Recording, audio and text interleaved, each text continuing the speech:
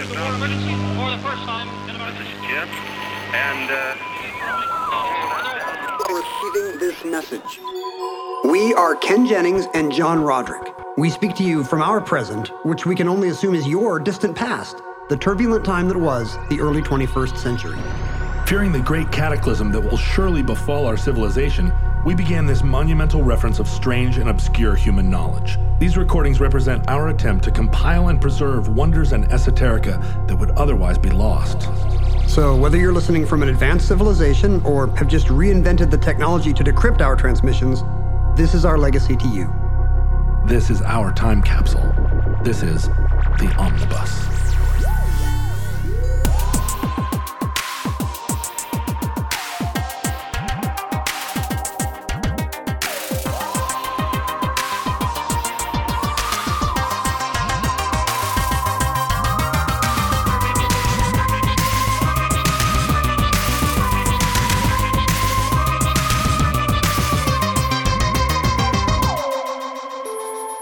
You have accessed entry 1082.NU1911, certificate number 27337. Rosa Luxemburg's body.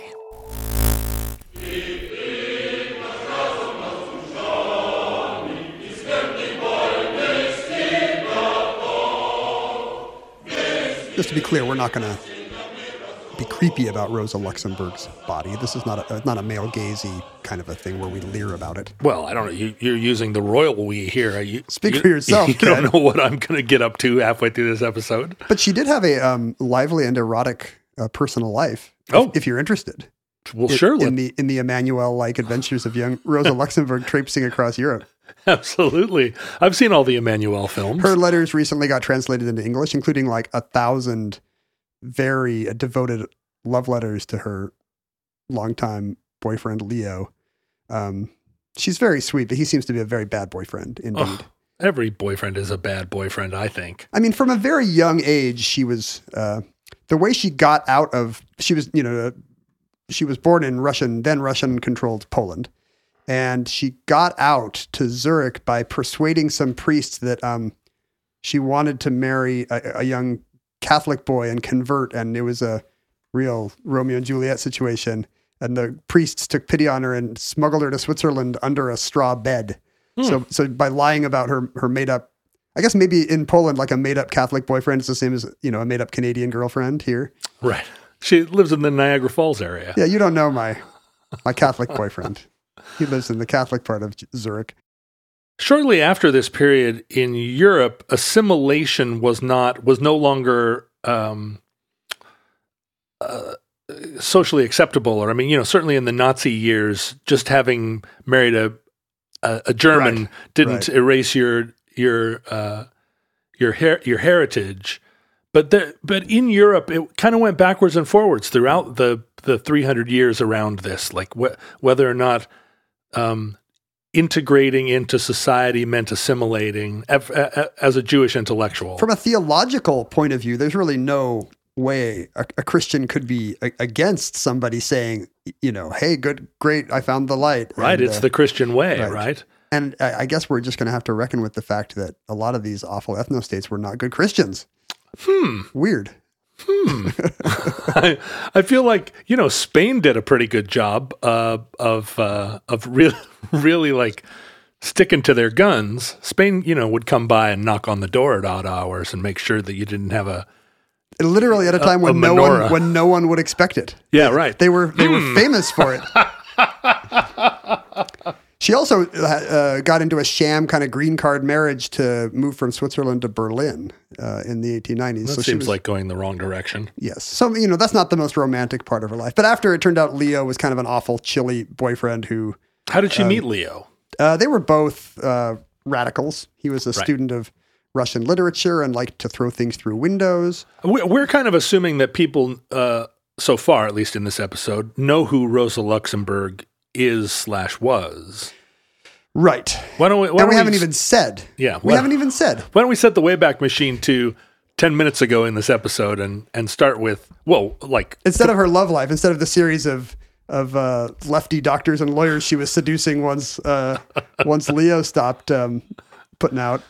She was one of the leading socialist thinkers / revolutionaries of her time, early 20th century Europe. And from a very young age, it looks like, her father was an intellectual. And from the age of 15 on, it looks like she was already involved in local far left kind of working party politics in her native Poland, organizing strikes and marches and so forth. 15. So, I mean, I guess that's the age at which my kids got radicalized too. It was the age that I got radicalized. But what did it to you? You didn't have a Trump presidency. Well, the Reagan administration. Yeah, you had your own Trump presidency. I mean, if you think about how we felt about Reagan, we could never have anticipated the future. Kind of the misty nostalgia with which we now regard Republicans of his era. Yeah, at the time it seemed like, oh no, it's 1984. He's a supervillain. Yeah.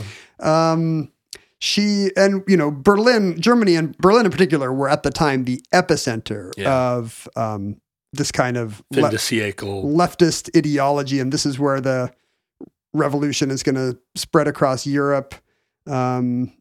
Spoilers, it did not, but she was there in the late 1890s, ready for action. And I hate to be nostalgic for it, having, first of all, it never existed in any recognizable way that I could have connection to, but it just feels like in 1900 or 1912, like the Western world was pregnant with everything was possibility, and it was so exciting and so many brilliant minds, and it all got ruined. It's just an accident of numerology, right? Because it happened right around the year 2000 too. Something in the human brain thinks, this must be some kind of a new beginning. Yeah, the year has all these circles in it, and in the same way, it turned out that the late 90s were not, in fact, the end of history. The end of the Cold War did not lead to a new era, or maybe it did, and we just biffed it. Yeah, we biffed it. I mean, that's my feeling about where we were in 1910. I mean, that's what happened in 1910. Yeah, so many wonderful possibilities in art and architecture. There didn't have to be two world wars, or possibly, as the future looks back on it, one long world war. There didn't. There did not have to be mechanized genocide. There didn't have to be. Let's just take a moment of silence to imagine. I mean, this was a time in which, the SPD, the Social Democrats, were a real force in German politics. And it really seemed like, this is going to happen. We're going to overthrow the monarchy. We are going to get the means of production into the hands of this perpetually trodden upon working class, and things are going to go good. Everyone's going to have a clean, modern kitchen. There's going to be sanitation and democracy. Yes, in that order. Mm-hmm. And democracy in particular was of interest to Rosa Luxemburg. Even after she went to party conferences with the International or whatever with Lenin and Trotsky and these guys, but she always thought, especially in hindsight, that those guys screwed everything up. That Lenin didn't have to consolidate power in the brutal way he did and outlaw all the opposition, that a real socialist revolution would be a parliamentary democracy. Right. Where all the ideas would jostle against each other and the best ideas would win. Yeah. And the communal ownership of the means of production would shift from capital in a organic democratic way, because everyone kind of agreed this would be a better world. Right. Really never been tried. I mean, it's not a coincidence that every time this is tried, it quickly turns into authoritarian Maoist China or Stalinist Russia. Yeah, like any idealistic or utopian social idea, it just requires an awful lot more buy-in from people that are opposed to it than you typically can get just by arguing. Right? That's always the problem. You think you can educate and argue the good case, and people of goodwill will recognize it and sign on. And maybe it turns out that the kind of people who want to lead revolutions are actually not that interested in having the argument once they've won the revolution. Interesting. Wait, I don't have to do this anymore. Wait a minute. What makes you think that? And you see it in politics today. You know, the second these people are in power, whether they're just some, you know, junior congressman from the Indiana 8th district or whatever, they immediately are thinking, how do I keep this office? Well, it's one of our major complaints about social media is that it is not actually a place, a fecund, a garden of ideas. Yeah, like where people are hoping that their ideas are convincing. It's a place where people have put their ideas on at the sharp end of a sword. So when Rosa joins the SPD, the Social Democrats of Germany at that time, you know, she tries to, you know, lead them towards, you know, what eventually we associate with Bolshevist ideas. She's pulling them to the left, and she's an orator. I mean, she's a very charismatic, just and an amazing thinker. You know, a good logical thinker who is really good on the stump as well. I guess they didn't have stumps. What's they had. That's where they did have stumps. No, you're in Weimar, Berlin. You're on the crate. Yeah, I guess so. What is she on? I guess she's on a crate. She's on some kind of an apple crate. La Apfel crate. Yeah, der Apfelkraten. Yeah. She's very good on der Apfelkraten. And what really goes wrong for the SPD at this time is they support the war. They decide that they are for the Kaiser's war effort, and she thinks the party, you know, this should have been the party of good liberal ideas, and she just feels betrayed because she's a peacenik. Well, it's the classic thing, right? The reason they supported the war was that they didn't want to be tarred with the brush of being unpatriotic. I went to a friend's house today, and they were celebrating the Biden victory with a big American flag in their window, you know, where it's normally not a big American flag in the window. A rainbow flag. Right. It's it had some black bloc masks hanging in the window, but now it's an American flag because, you know, you really want to insist that you're not the unpatriotic face of your country. Yeah. And I think we see it today, right? It's Nixon that goes to China, of course, is our favorite trains run on time analogy. But yeah, the left is always needing to bat down the argument that they are, by not supporting war, that they don't support the nation. And as a result, Red Rosa, as she is called, Luxemburg and her compatriots, including her close comrade and collaborator, Karl Liebknecht, leave the party and form their own kind of wing of the party, the Spartacus League, or the Spartacists. Mm-hmm. I only became aware recently of the deep association of Spartacus as a historical signifier with 20th century socialism, Bolshevism, communism. Are you aware of this? Go into that. Well, you know, it's a slave revolt. Right. So it's a working class uprising against a distant and uncaring monarch. So and so Karl Marx was a big admirer of Spartacus as a historical figure. Right. And when that got repurposed, of course, by the propagandists of the left, you know, of the Reds. Well, and Lenin and Trotsky. It's a classic kind of example of how the leadership of the working class always are erudite intellectuals referring to... As you all know, as I stand on my Apfelkraten, as you all know from Roman history, remember? Spartacus! Because today Spartacus is just kind of a signifier of a certain kind of old-timey Hollywood... Right, swords and sorcery. Yeah, kind of quasi-biblical. And in fact, that's not altogether untrue. The movie was kind of a...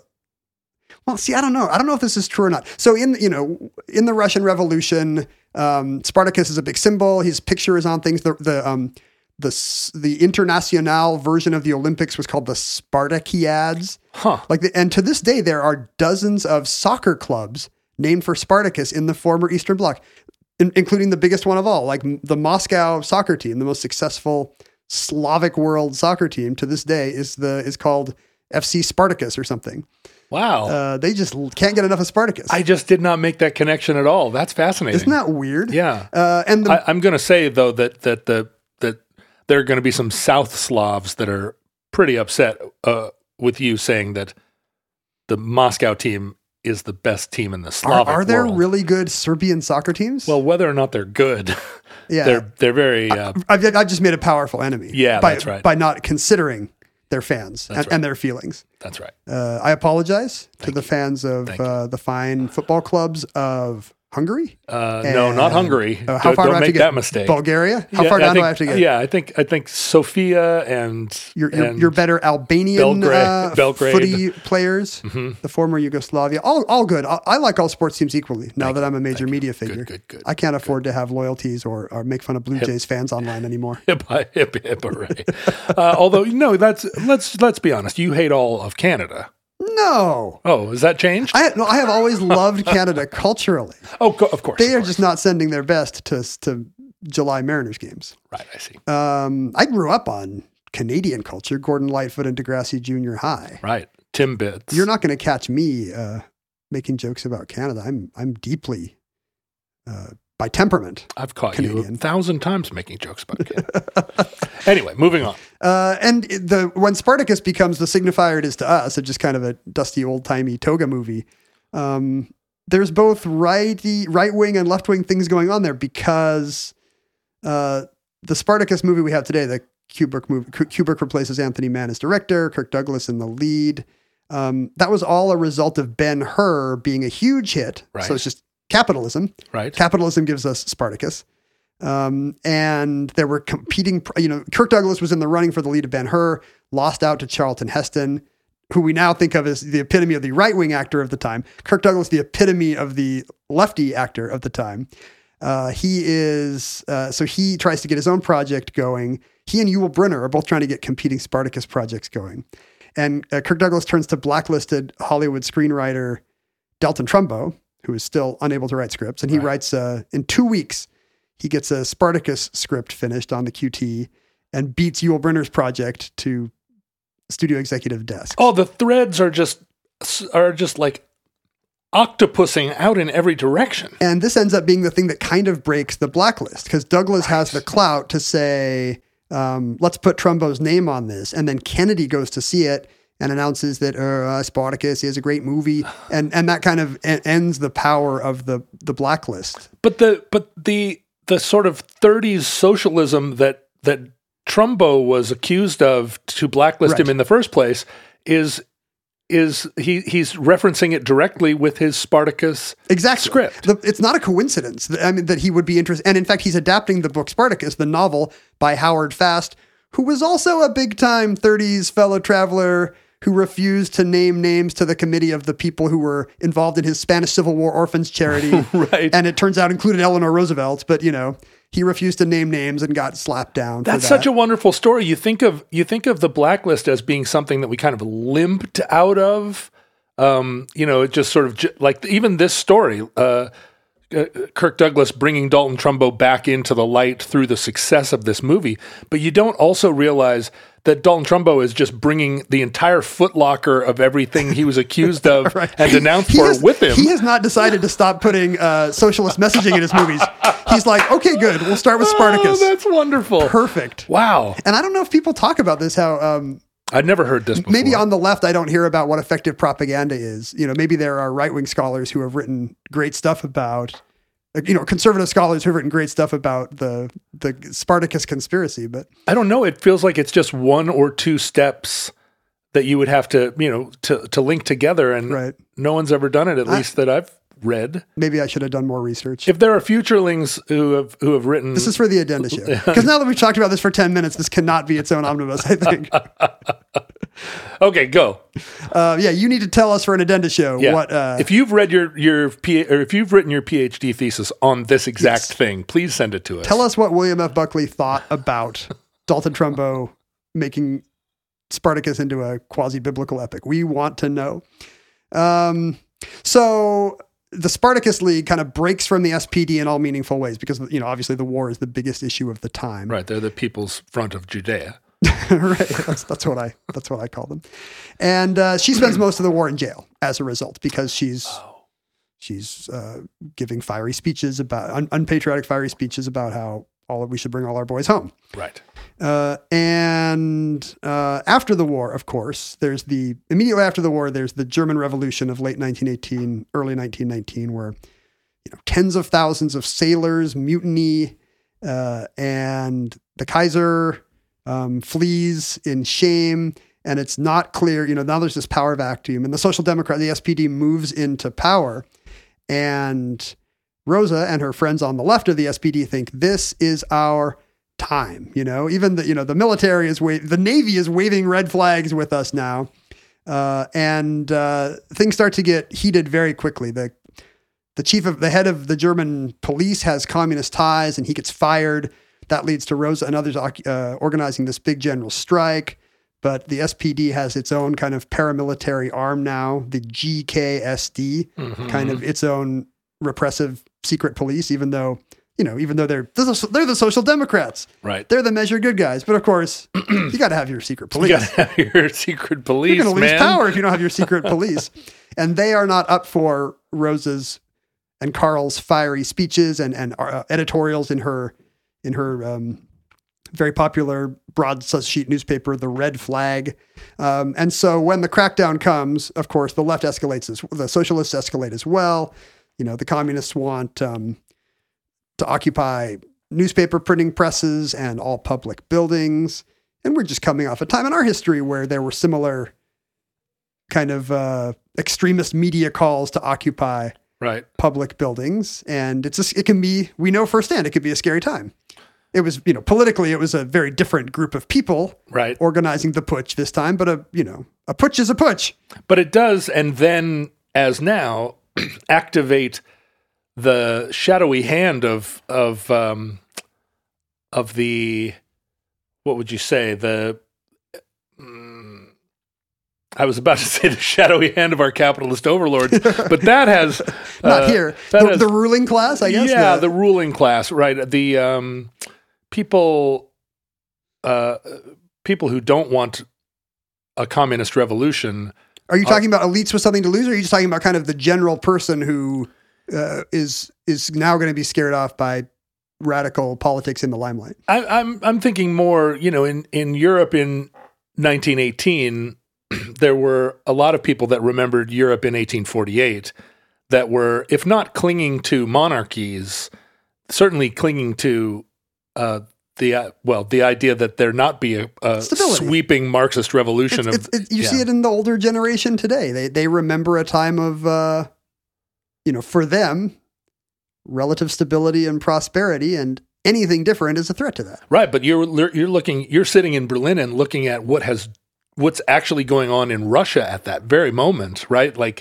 And now you got people waving red flags taking over your newspaper offices. Yeah, whose stated goal is global revolution.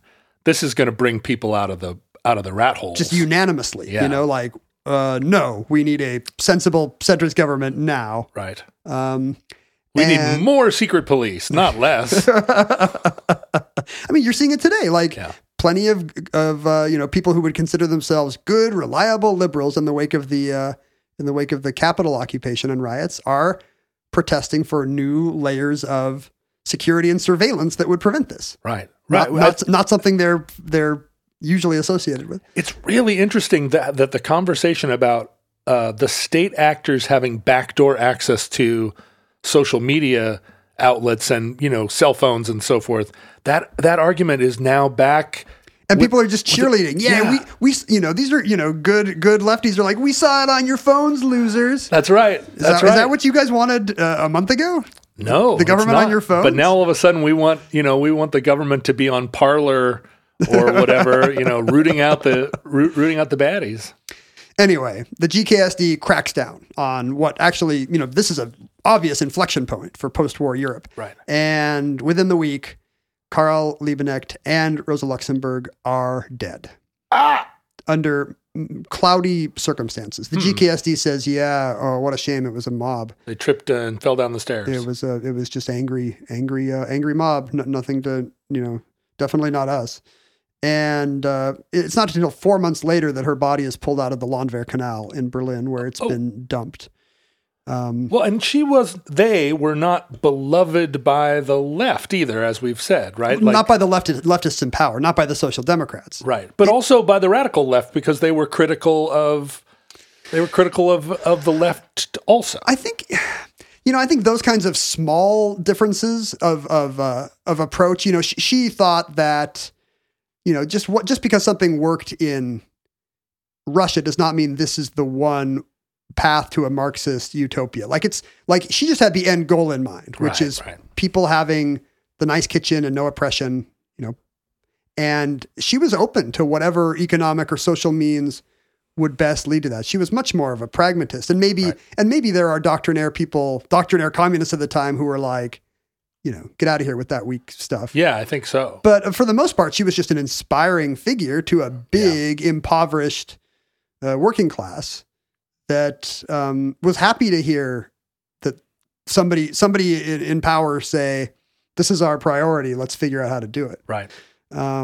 So very quickly, I think, got kind of general, the cemetery where she was buried became East Berlin after the Second World War. It's, I have it here somewhere, Friedrichsfelde Cemetery. Mm-hmm. And it quickly became a pilgrimage for communists of all stripes from all over the world, leftist types making their, Baader-Meinhof types probably making their pilgrimage there. And the East Germans named a U-Bahn stop Rosa Luxemburg Platz. Sure. And, she was kind of she became Spartacus basically. And, but was that true in the interwar years? Not so much. I mean, the interwar years are very turbulent in Germany, and you've got noisy voices, noisy extremists on the left and the right. But before that period starts, there's a series of trials to try to determine what happened to Rosa. Oh. And they're basically show trials because everyone quickly finds out that it was not a mob. It was the GKSD. It was the secret police had killed her. And the SPD, the Social Democrats who are now in power of Weimar Germany, they have very little to gain in pursuing this. So they appoint as judges over these trials people who collaborated in the actual orders to kill the leaders of the revolution. Incroyable. Yeah, so the cronies of the GKSD and military guys who were signing off on the orders were judging the trials. And the court ends up ruling that the two GKSD officers, an Otto Runge and a transport officer named Kurt Vogel, were involved. That Otto Runge had attempted to kill her, and then, while they were, she's en route in a car to prison, that Otto Runge, for some reason, had just acted on his own to try to kill her, and then the guy in charge of the motor pool, this Kurt Vogel guy, ended up firing the shot.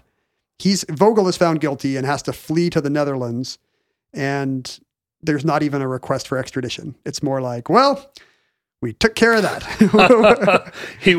He's over in, he left Bielefeld and now he's in Winterswijk. We got a scapegoat and he's happily eating chocolate and cheese, not the Wien record, but the actual chocolate and cheese across the Dutch border. Little or nothing we can do. I mean, that's what happened to the Kaiser too.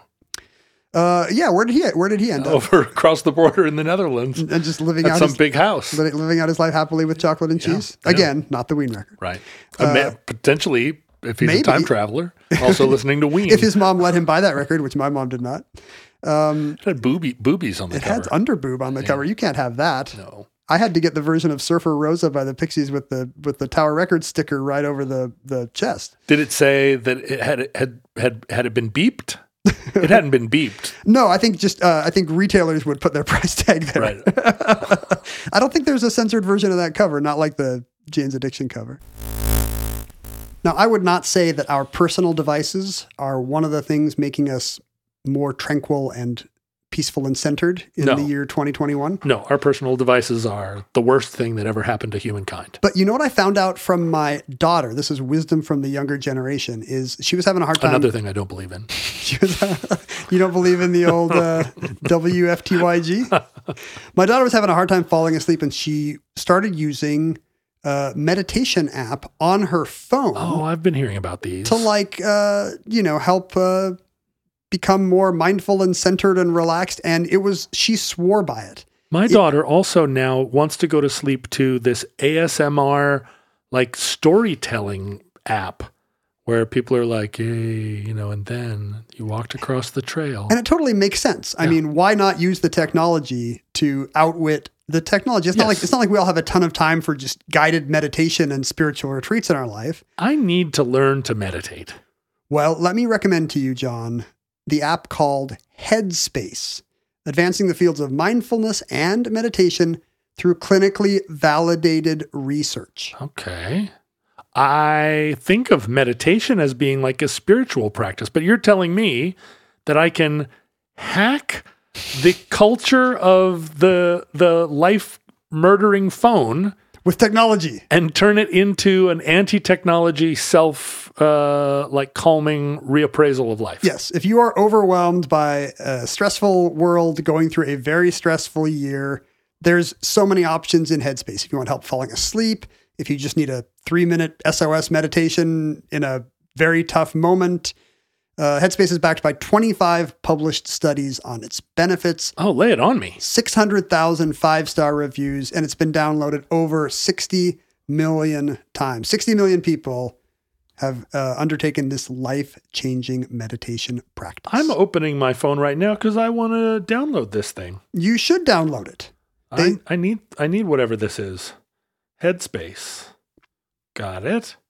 You deserve to feel happier, John. I do. Headspace is meditation. Thank you made for simple. saying that, Ken. Yeah, and I'm not just talking to I'm not saying the general you. I mean you, John Roderick. Yeah, well, it's hard for me sometimes to care for myself, to take myself seriously. You need to take self-care seriously. And don't just download it right now before I give you this important information. Go to headspace.com/omnibus. Because at headspace.com/omnibus, you will get a free 1-month trial. You'll have access to their full library of meditations without paying a penny. Really? Headspace.com/omnibus. It's their best deal currently offered. Head there today. I'm starting to think this has very little to do with the life and times of Rosa Luxemburg. What, this episode or this Just topic? The cover of Nothing Shocking by Jane's Addiction, for example. Just like Dalton Trumbo. Yeah, you don't know what secret machinations Perry Farrell was up to. That's right. The tendrils just keep in the reaching early out. 90s to keep 30s pinko politics back in the public eye. But then she became a martyr, or they became martyrs after communism prevailed. Yes, and all the little intra-party squabblings were forgotten. In fact, what had happened, Runge and Vogel were involved in the execution. But they weren't lone gunmen. No, and in fact, the real guy got away. The GKSD had arrested Rosa and Carl, had interrogated them and tortured them, under conditions of torture. This is not the nice kind of secret police. And somebody high up in the apparatus had ordered their death. And while they were being transported to prison, Otto Runge took a rifle butt to Rosa's head. A second guy whose name was never brought up at trial, the actual killer, an officer named Hermann, it looks like the French Souchon, but he's German, so I don't know. Souchon shot her in the head. He's probably from Strasbourg. You think he's from a suspiciously francophone part of Germany? Yeah, we don't my know. Guess. Probably. He's from Alsace. That would explain a lot of things. Sure Fondue eating weirdo. Sure did. And then it was the truck guy, Vogel, the guy who ended up taking the fall. All he did was dump her in the canal. So, again, pin it on the truck driver. Sure, innocent man for all intents and purposes. Well, no, he was a secret police worker dumping Rosa Luxemburg in a canal. But more innocent than Otto Runge and Hermann Souchon. And Hermann Souchon just got away scot-free, got a promotion and a better desk? Well, everybody got away scot-free because, very quickly, the Nazis begin their rise to power, and the GKSD is very quickly merged into their storm detachments, the SA, the first Nazi brown shirts. Yeah, paramilitary organization, which, the forerunners of the brown shirts and the SS. And the Nazis, in fact, rewarded Otto Runge. He got a nice pension or something for his part in ridding the earth of a dangerous firebrand. Right. Well, if the Nazis like him, they're on the right side of history. Right. You don't want to, it's the same kind of thing. You can say you're not a Nazi all you want, but if every Nazi on Twitter is using your slogans and buying your hats, I mean, what does that say? I should say, just in case someone takes that recording out of context, that we are using satire here on the Omnibus Project, and we are against Hitler. As we always say when we mention a terrible historical event or genocide, we are against it. Yes, against it. We have discussed Nazism, but not because we love it, Nope, to say how bad it was. that's right. I sometimes jokingly say, ha ha ha, the Nazis. Am I right? We have discussed chattel slavery, but what a terrible thing. Hard to Not think in of a favor worse it. thing Not in favor in the of it. point of view of the omnibus. Personally against it, and we are professionally against it. Right. And as, future listeners in a society that may be considering the possibility of reinstating genocide or chattel slavery Right. or whatever, Don't do it. just don't do it. Also, we sometimes laugh about socialism, and I think in general, we're both in favor of it. and yet we make jokes about it. Can you imagine? Anyway, And that's why we know we're doing it right, because we're getting it from both sides. that's right. Both. Getting it from both sides. If everybody's mad at you, boy, what better testament could there be to your good character? That's right. And so, spoilers, the Nazis are able to consolidate power largely as a result of leveraging Right. middle class communism. fears of leftist insurgents of Rose's stripe. And maybe we should get to that in a moment. You love thinking about a Europe without World War II. Yes. We'll get to Without that in the World end. War One. Oh, really?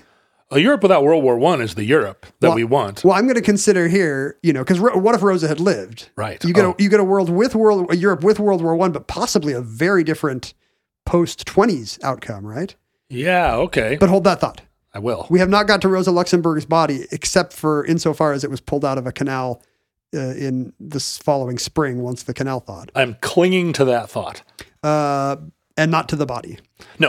In 1962, a surviving military colonel of the period, one Waldemar Popst, in giving an interview to Der Spiegel, comes right out and says, "Oh yeah, by the way, I ordered Rosa Luxemburg's death."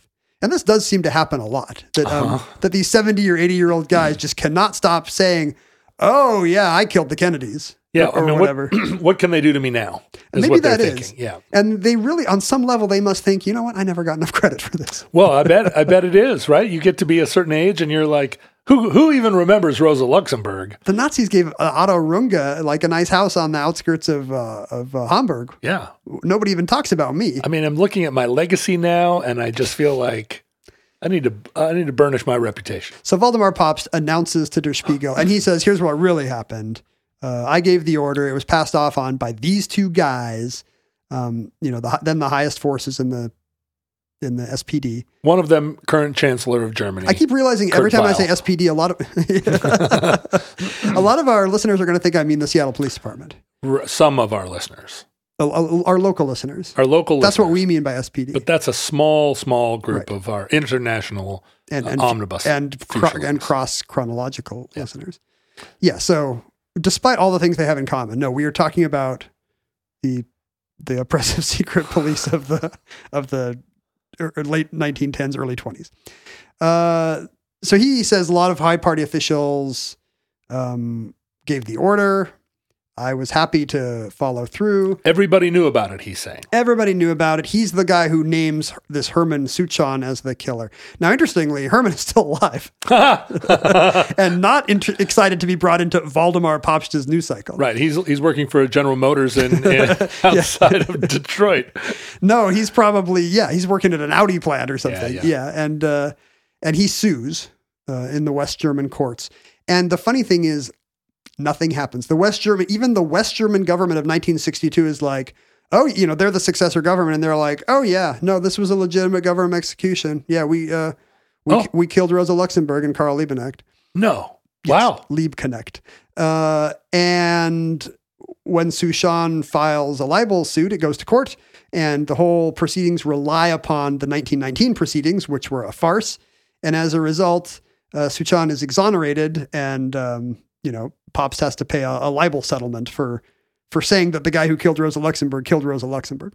Interesting. Well, so what proof do we have that he did kill Rosa Luxemburg? There was a book, so it was cloudy for decades, and a book was written in the 90s by a West German, well, I guess by the 1991, it would have been a unified German researcher named Gieteling, I think, who actually did all the work and went in the now opened vaults and depositories and got the party records and felt very, very confident about his conclusions. And, I'm sure there's, just like in any other field, history needs its hot takes. And I'm sure you can find historians today that think Gieteling was out to lunch. Right. But it's pretty well established that we now know the order of events that day. That he found that some led to his receipts. death.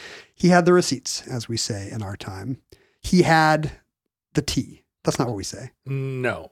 He drank the tea. He was the tea. He had a thesis. That's maybe what we say. He's a historian. Yeah, he doesn't have the tea, sis. He has a thesis.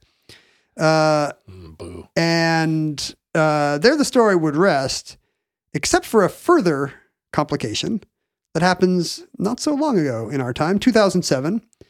Again, future listeners will think this is all part of the same war that ended civilization, right? That began in Sarajevo and began in 1804, right? And ended with some germ bomb dropping on Chicago in the year 2000. Right, we're not supposed to say that. This is one Dr. Michael Tsokos. He's the head of some kind of German government / military, not military, government / medical board or institute of some kind. Right. Maybe underground lab. He's not crazy. He's like he's their NIH or something. Oh, I see. Okay. But there are underground labs. As late as the early 2000s, he is still consolidating West and East German libraries and medical apparatuses and so forth. Can you imagine what a fun job that would be? It'd just be a dream come true. Wow. Just like taking every little bit from either side and weaving them together into a patrimony. Oh, I'm shivering with excitement. And it took decades. Yeah. I'm sure it's still going on some level. I'm sure there's hundreds of thousands of files, dusty files that somebody is still supposed to be looking at. I mean, but there's all the ethical problems of like, well, we did extract this information from this guy through torture, the NKVD or whatever. We wouldn't have done this on the Western side, but now what do we do with this information? Stasi. The East Germans had their Stasi. Stasi, right. In this case, that actually did happen. He was working in the basement of Charité Hospital, I think in the former East. And in particular, this is not just him at a desk putting records in a database. There is literal cleanup to be done because this basement is full of odd and macabre relics of a weirder medical era, including a whole bunch of just literal gross human specimens that were used for medical study in a time when there were no, different ethics regarding that kind of dissection and cadaver use. Right. The Mengele problem. Right. And I don't know if these, I don't think this is Nazi era stuff, but there's just, maybe every American hospital has old timey weird stuff in the basement too. I don't know. Well, and this is a thing that I don't know if I know the answer to, but after the war, the East German assimilation of Nazi research that they discovered, sure, they would have assimilated that information differently than we did. And of course, we had the rocket guys. Yeah, in the West, we sure weren't above taking their scientists and their data and whitewashing it. Yeah, we had all the bad guys from Republic serials, but they got all the Frankensteins and the mad scientists. Maybe. Yeah, I mean, who knows how many Frankensteins we got that we just changed their name to Smith. Well, yeah, they were all working on the aliens at Roswell. Right. We don't know if the East Germans had aliens, but the most unusual relic that Dr. Tsokos comes across is a headless, mummified body that's missing its feet, I think just below the knee, and its hands all the way up to just above the elbow, I think. In a box? Sure. Let's say it's in an Apfelkrauten. And it's not, it's kind of a storied thing that, don't go in that room. That's where the mummies were. And, you would expect any cadaver from this period, from, the Cold War, to by now be a skeleton in 2007. But this particular body had undergone a process called adipocere. I'm probably saying that wrong, but it's just a body in a certain kind of anaerobic environment will mummify. That's why you get, these well-preserved Irish people who just took the wrong path through the peat bog in the 11th century. And today we can see what they had for dinner and how many zits they had, Sure, go through their pockets. It's too cool to know which people in the 11th century had combination skin. Because, without aerobic bacteria down there. Yeah, right. No decay happens. You just turn to leather. Think about all the ships at the bottom of the Black Sea that are full of... Just a zombie army ready to rise up and again take over the Urals. I'm sure that's happened in your time. We shouldn't joke. No, we shouldn't joke. We are also against a zombie army taking over the Caucasus. Except in the case of the Return of the King. Right. That's right. If you can leverage your zombie army for good. Yeah, if you promise to set them free after they overrun the Caucasus. And Aragorn does it. He does. He's not one of these power hungry Lenins or Stalins or junior congressman from Indiana. No, he's desperate to share power. He's a wise He king. wants to share his winged helmet. And he has a 2,000-year-old girlfriend. Well, but she sailed to the Undying Lands. She has to take him, doesn't? No, he dies. He dies. Yeah, he's immortal. He dies. There's foreshadowing. Why can't she take him? She wasn't really Gimli goes. She wasn't really that big of a part of the book. I gotta say, whether or not Gimli crossing the Great Sea is canonical, again, not super closely related to the life and times of Rosa Luxemburg. Oh, right. Okay. Sure. We agree on this, right? Yeah, okay. Basically. Now's your time to make the connection. And Dr. Tsokos also knows that around this hospital, there has been a rumor for a long time that, in fact, Rosa Luxemburg's body never left. Whoa. Did go in the canal, but did not make it into her grave? Well, or never even... That's the question. There's a couple places where you could swap it out. You could just pull out a random body from the canal. Right. And I think the Tsokos hypothesis is that after the GKSD kills Rosa and Carl, Rosa's body is brought back and a regular Jane Doe is dropped into Landwehr Canal. Interesting. And in fact, there is evidence there's accounts, hearsay around the hospital that her head was severed, and well into the mid 20th century, people were seeing Rosa Luxemburg's head floating in a jar of formaldehyde in a facility in Hamburg. Whoa. Just behind a locked door. Just presumably. A Guillermo del Toro movie going on there, where you got Rosa Luxemburg's hair, and possibly they were using it to do some kind of occult divination. Right. That would be nice, right? The Nazis not above using Jewish artifacts, as we know from Raiders of the Lost Ark. Right. Also not above using severed communist heads to foretell the future and speak strange syllables and summon ancient gods. You would think if it were in a jar of formaldehyde sitting on someone's desk, that would have made it into the historical record. But you're right; it could have been in a warehouse somewhere, in a basement lab. Area 51 or whatever. I don't know my numbers in German. 51. 51. No, what is that? I don't know what 51 is either. Never had to count that high in German. You were walking across Europe and you never had to count to 51? No, I always, you count to like how many beers can one person drink? Like, and nobody can drink between 3 and 7. 51 Bieren. And in fact, Tsokos is able to track it down to a certain witness who's the person. There is a chain of evidence here, a person who said he saw it, but sadly that person had died in the mid 90s and he was unable to get to the bottom of it. So he's got this problem. Could Rosa Luxemburg's head still exist in the basement of some German laboratory? Right. And is this headless, armless, footless mummy I have actually Rosa Luxemburg, one of the most important historical figures of his era? And by all accounts, Dr. Tsokos is not any kind of firebrand or leftist. He's not interested in this for political reasons. He has a murder to solve. There's a dead body here. There's a cold case. And he wants to know, if this isn't Rosa Luxemburg, whose body is this? So he starts off by studying her autopsy, and there's a whole bunch of Rosa Luxemburg's original autopsy from 1919, and there's a whole bunch of problems. That autopsy doesn't note any head trauma. Uh-huh. And, she would have taken a rifle butt to the head, according to what we now believe from eyewitness testimony. There is no hip disease. As a child, she had some kind of degenerative problem of her hip, and it meant that her legs were effectively different lengths, and she walked with a limp her whole life. No mention of that in the autopsy in 1919. Rosa Luxemburg, a strikingly short woman. Lilliputian, the account I read, says twice. I don't know why you would go to some effort to say how Lilliputian she was. It was the style of the time. Doesn't that mean you're like the size of a mouse and you're tying up you live in Gulliver? a thimble. Yeah. Yeah, she's like a borrower or something. No. But apparently she was extremely short. But this body was too short. They found a short body, but not one that matched. Too short, like it was missing the femurs?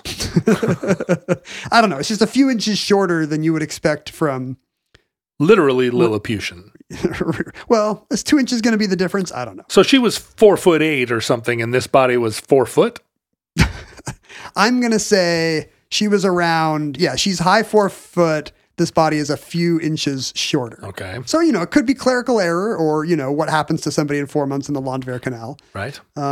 But this is, and most suspiciously of all to Dr. Tsokos, the autopsy procedure is all wrong. It does not appear to be a very carefully, scrupulously conducted autopsy, even though the man conducting it taught autopsy science and procedure for a living. Oh. So he thinks this is odd. So what do you do if you're Dr. Tsokos? You want to do a DNA test, right? Right, of course. First thing. So he spends years trying to track down a sample of Rosa Luxemburg's DNA. Does she have any living relatives or descendants? I mean, she has no direct descendants. She and Leo or her various other lovers never had a child. We're on the wrong side of the Holocaust for there to be a ton of Luxembourgs. Exactly. There is a grandniece found in Israel. A great niece? Is it great niece or grandniece? Great niece. She's probably really great. And also potentially very grand. She could be quite grand. I don't know. I haven't seen her flat in Israel. But because I guess by virtue of the fact that she's not a direct descendant, right? It's not clear that her DNA would, there's only Dr. Tsokos estimates a 40 to 50% chance that her DNA will match Rosa's in a way that can be detected in a test. Right. And when her DNA is sampled, in fact, it does not match. So again, could have been inconclusive. Yeah. Could have been could have proved it, but cannot disprove it. Did she ever lick stamps? All I have to do is find a stamp she licked. She left these thousands of letters to Leo and others. Turns out she always used a sponge. Oh, come on. But that's relatable. I don't like licking stamps. Did she collect her toenail clippings in a little, like mint tin? He goes through trying to find a hat or a coat because maybe that would have a hair with a follicle. It turns out no relics, no extant. So people start telling him where the relics are. He gets the word out in academic circles, and some botany professor says, she had an herbarium and a bunch of her botany books were sent to Warsaw. So we go through the books to see if she ever, like if there's a hair. Did she lick her finger and turn a page? Nothing. So DNA testing is a dead end. So now he tries to disprove, by examining the mummy, find evidence on the mummy that it can't be Rosa. So he does radiocarbon dating, and it turns out the mummy is from the correct decade. Does it have a hip issue? It does have hip disease. Oh. Of a kind that, it seems to have the hip's not in good shape. The legs seem to be different lengths. It's a person who would have walked with a limp on the correct side. Apparently you can do a CT scan and estimate age at death, which I didn't know, but apparently there's modern technology to be, and the best guess of the CT scan was the mummy was 47 when she died, which would be correct. The height is correct. The height matches better than the 1919 autopsy. Apparently, and I don't know how this works, you can look at isotopes in the mummy and find out where the body had been in life. Oh. Like Sherlock Holmes saying, this mud is only found on the south of the Thames, Watson to Waterloo Station. Right. But I guess you can now do it with atomic isotopes. Figure out that the labor canoodle that she was consuming could only have been made in Garmisch-Partenkirchen. Yeah, and I wonder what is going on there. Is it like mildly radioactive stuff, or is it just stuff in the soil that winds up in your food? I guess probably then food didn't travel as far as it does now. So there was locality Yeah, that's true. You wouldn't be. This guy just ate a banana from Chile. Yeah, he must be a Chilean. Wouldn't have that, right? You'd Yeah. be if you were eating ham, it would have come from Pigs that nearby. ate this. Yeah. So, however it's done, the isotope study finds that whoever this person is, she's lived in Poland, Switzerland, and Berlin. Again, Wow. precise match for Rosa's biography. The body has signs of malnutrition, which would accord with her having spent World War I in a not particularly friendly jail, a prison cell. It's just a really good match for Rosa. And there are marks on the other side. I mean, some accounts of the body in the canal say that there were weights on the arms and legs, which would perhaps have led this mummy to lose its arms and legs if this really was the mystery person who got fished out of the canal. So, but this mummy, he could tell that she had once lived in Switzerland, but couldn't tell whether the body had been in a canal for 4 months. It seems like that would have imparted a certain quality to it. I guess, wait, is this I guess if it's headless, so I guess it could go either way. This could be the body from the canal whose head was removed to match the previously beheaded by the state body of Rosa Luxemburg. Or this could be... But being in a canal for 4 months would have caused the flesh to become mushy in a way that wouldn't lend itself the same way to mummification. You're right. This has got to be the canal body. And I think that, his question is, if Rosa's not in Rosa's tomb, who's in Rosa's tomb? Right. And I believe... General Grant. And his wife. I think it's been established that nobody is in Rosa Luxemburg's tomb, that the Nazis desecrated the grave. Oh. In the late 30s. But it became a pilgrimage site in... Yeah, just as a, even though I think it's now believed to be an empty grave. Oh, they didn't, they went to all this trouble to find her hair in a book, but they didn't open the grave? I think the grave must be empty, right? But, people would still go there and sing the Internationale, even though the Nazis had flushed the corpse, I guess. Right. And that's where we are today. It's Dr. Tsokos seems quite confident that Rosa Luxemburg was not buried in Rosa Luxemburg's tomb, that she spent the 20th century with her head in Hamburg and her body in a basement in Berlin and her arms and legs, who knows where. But he cannot prove it. And as I said before, it's interesting to imagine what would have happened if Rosa Luxemburg had lived and there had been a very persuasive, eloquent, far leftist, a communist who nonetheless thought that post-war Germany should have a parliamentary democracy and ease into socialism that way. And, what happens then? Does Germany fragment into its little states? Does Hitler not rise to power? 20th century is totally different. I'm not sure that Rosa Luxemburg was the hinge, but it would be fascinating. I mean, because there were so many other things in mid-20th century, so many other pressures within the mid-20th century to keep a brilliant woman from becoming a political leader, right? I mean, we had in the United States plenty of examples of like extremely persuasive and intelligent women that did not end up being the leaders of the socialist movement, right? There would have been other pressures. I think we would have to go back to this day. It's hard to even get a center-left woman in office. It sure is. And people will say it's not because she's a woman. Everyone because of will her say, emails. It's one reason. Not because she's a woman, because of her emails. But the Nazis, or not the Nazis, but the GKSD must have thought she was some kind of a hinge. When revolution threatened, one of the first things they did was take out Rosa and Karl. Well, sure. So, I mean, that's kind of what I mean. Like, if they hadn't thrown her in a canal that day. Oh, I see. It would have. There was always another day. It would have happened later. Yeah, or something. Some way to discredit her.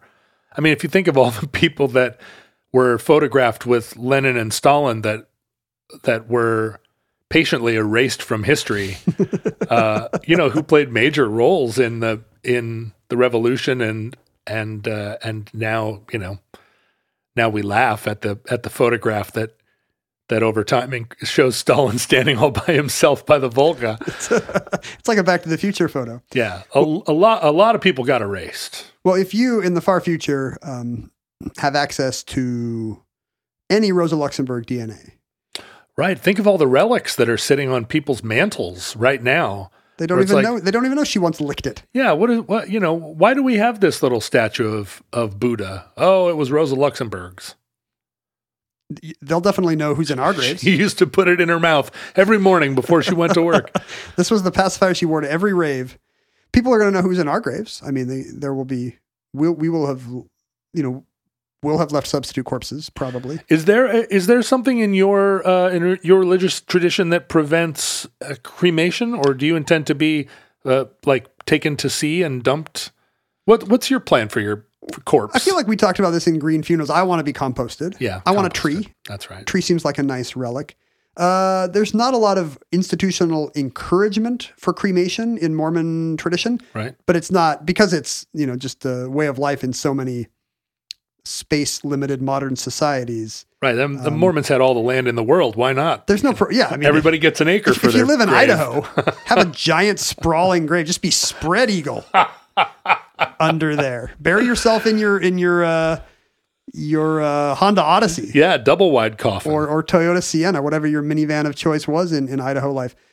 But, obviously any God who can resurrect a dead body would certainly have no trouble resurrecting it from ashes and then resurrecting it. Right. It's just one extra step, God. Right, exactly. Rosa Luxemburg's head and arms and legs will be reunited with her desiccated corpse. Presumably much easier for a mummified future. body. Maybe that'll be God's first act in the resurrection will be Irish Pete Bog victims, King Tut, and a headless Rosa Luxemburg. I want my body fired out of a cannon, so it's potential that God could just pluck me from the air.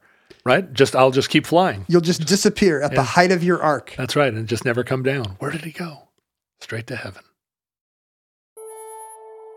And that concludes Rosa Luxemburg's body. Entry 1082.NU1911. Certificate number 27337 in the omnibus.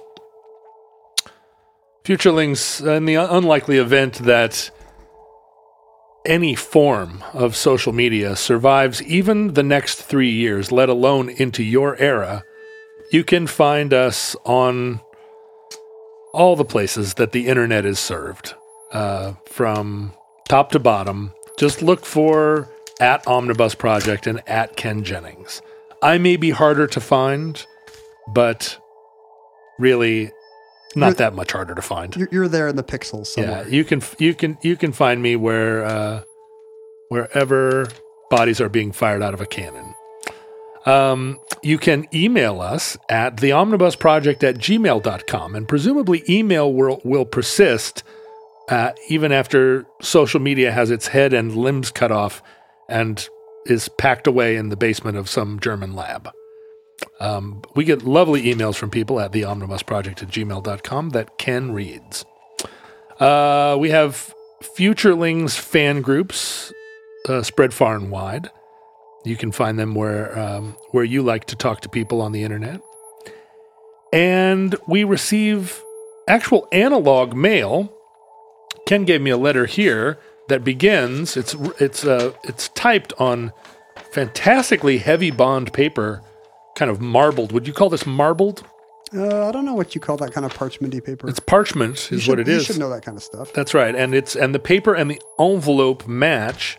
And the letter begins, "Dear John, if you are reading this letter aloud on mic, stop reading aloud now." So. Well, there we go. That's how that letter went. I'm looking at some mail with no such injunctions. At the holiday season, did you know a lot of the Futurelings of our era did a little postcard exchange for the holidays? With one another? With one another. Oh, how lovely. And I think Raymond and Ben are two listeners who are responsible for those omnibus trading cards. Those are cool. Yeah. That they have made, kind of a hypothetical set of stuff that gets mentioned on the show that they put into trading card form, collect them all. Right. But you couldn't actually collect them all because they didn't exist. But now, these are nice. Oh, look at that. Here's a picture of Willard Richards, my great-great-great-great-grandfather. They're kind of like really large Pokemon cards. Here's a mail truck. They've taken some hilarious photos that they found online. These are great, Ben. They are. They're wonderful. Thank you. And we got a bunch of other fun postcards. A bunch from museums. These are thick. Thick and small. Thick with 2 C's. Yeah. Megan sent us a cool old-timey postcard of what is now the Smithsonian Postal Museum, formerly the Washington, D.C. Post Office. I don't know where we got this this note from Nicole of a skeleton that says, I realize this thank you note is a little late, and it's a skeleton. That's how late it was. Lol. You can tell the skeleton was not at the bottom of a canal. Nicole notes that this note was late because she was trapped in quicksand, contemplating eternity, not very grateful, altogether thoughtless, under lock and key, resting comfortably. How can she be under lock and key and trapped in quicksand? What is this a code for? I have no idea. That little poem seems like it's a code to in a to fugue break. state or playing dead. Well, so there are other Look at the first letter of each word. Q, quicksand, E, eternity, G, grateful, Queg. Queg. It's Queequeg. Lock and key, Quaggle, Kegel. Kegels? She was doing Kegels? Hard to say. It looks like, who is this from? Oh, there's no from name. This is somebody who sent us these from, I don't have the name. Somebody sent it who likes to get postcards when they go to museums. And they sent us this from the Toledo Art Museum. I wonder if I have the name here somewhere. Thank you, Nameless Thank you, faceless nameless correspondent. zombie army. This is fun. This is from Norm, who's inspired by the Chick Tract episode. Send us these old-timey anti-syphilis comics. I collect them all. These are really good. It's the story of 2 men with syphilis. Are they facsimiles or are they real? These are period. They look like they're from the National War Fund. Oh, it's from Norfolk, Virginia, so it must have been World War II era Navy stuff. Will you hold them up so I can see them? They are really good. So, look at that. Here's the story of 2 men with syphilis. One seeks treatment and one does not, and their story ends very differently. Spoilers. Here's one called Jerry Learns a Lesson, which begins with a man outside Dr. Quack's office thinking, this place advertised quick cures for syphilis and gonorrhea, which is a sentence I've never had in my inner monologue. And, but because he went to Dr. Quack instead of to an actual VA hospital or military hospital or whatever, he's in a bad way. This is the American Social Hygiene Association telling us what Jerry learned. There is no quick cure for syphilis or gonorrhea. Thank you. Can you imagine American Social having Hygiene the surname Quack and wanting to become a doctor and just being dissuaded by every single person you encounter? Yeah, I would change my name. Yeah. I think. Quark. Yeah, Dr. Quark.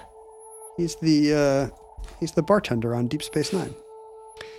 I should say that you can send us mail at P.O. Box 55744, Shoreline, Washington, 98155, and address it to the Omnibus Project. That is P.O. Box 55744, Shoreline, Washington, 98155. And in conclusion, at least for my portion, we are a fan-supported enterprise, and you can support the show directly at patreon.com/omnibusproject. Your generous support is what enables us to do the show. So thank you very much. Thank you. Listeners, from our vantage point in your distant past, we have no idea how long our civilization survived. I almost revealed it today, and then John wouldn't let me. Nope.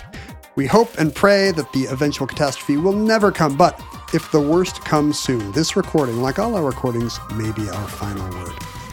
But if Providence allows, we hope to be back with you soon for another entry in the Omnibus.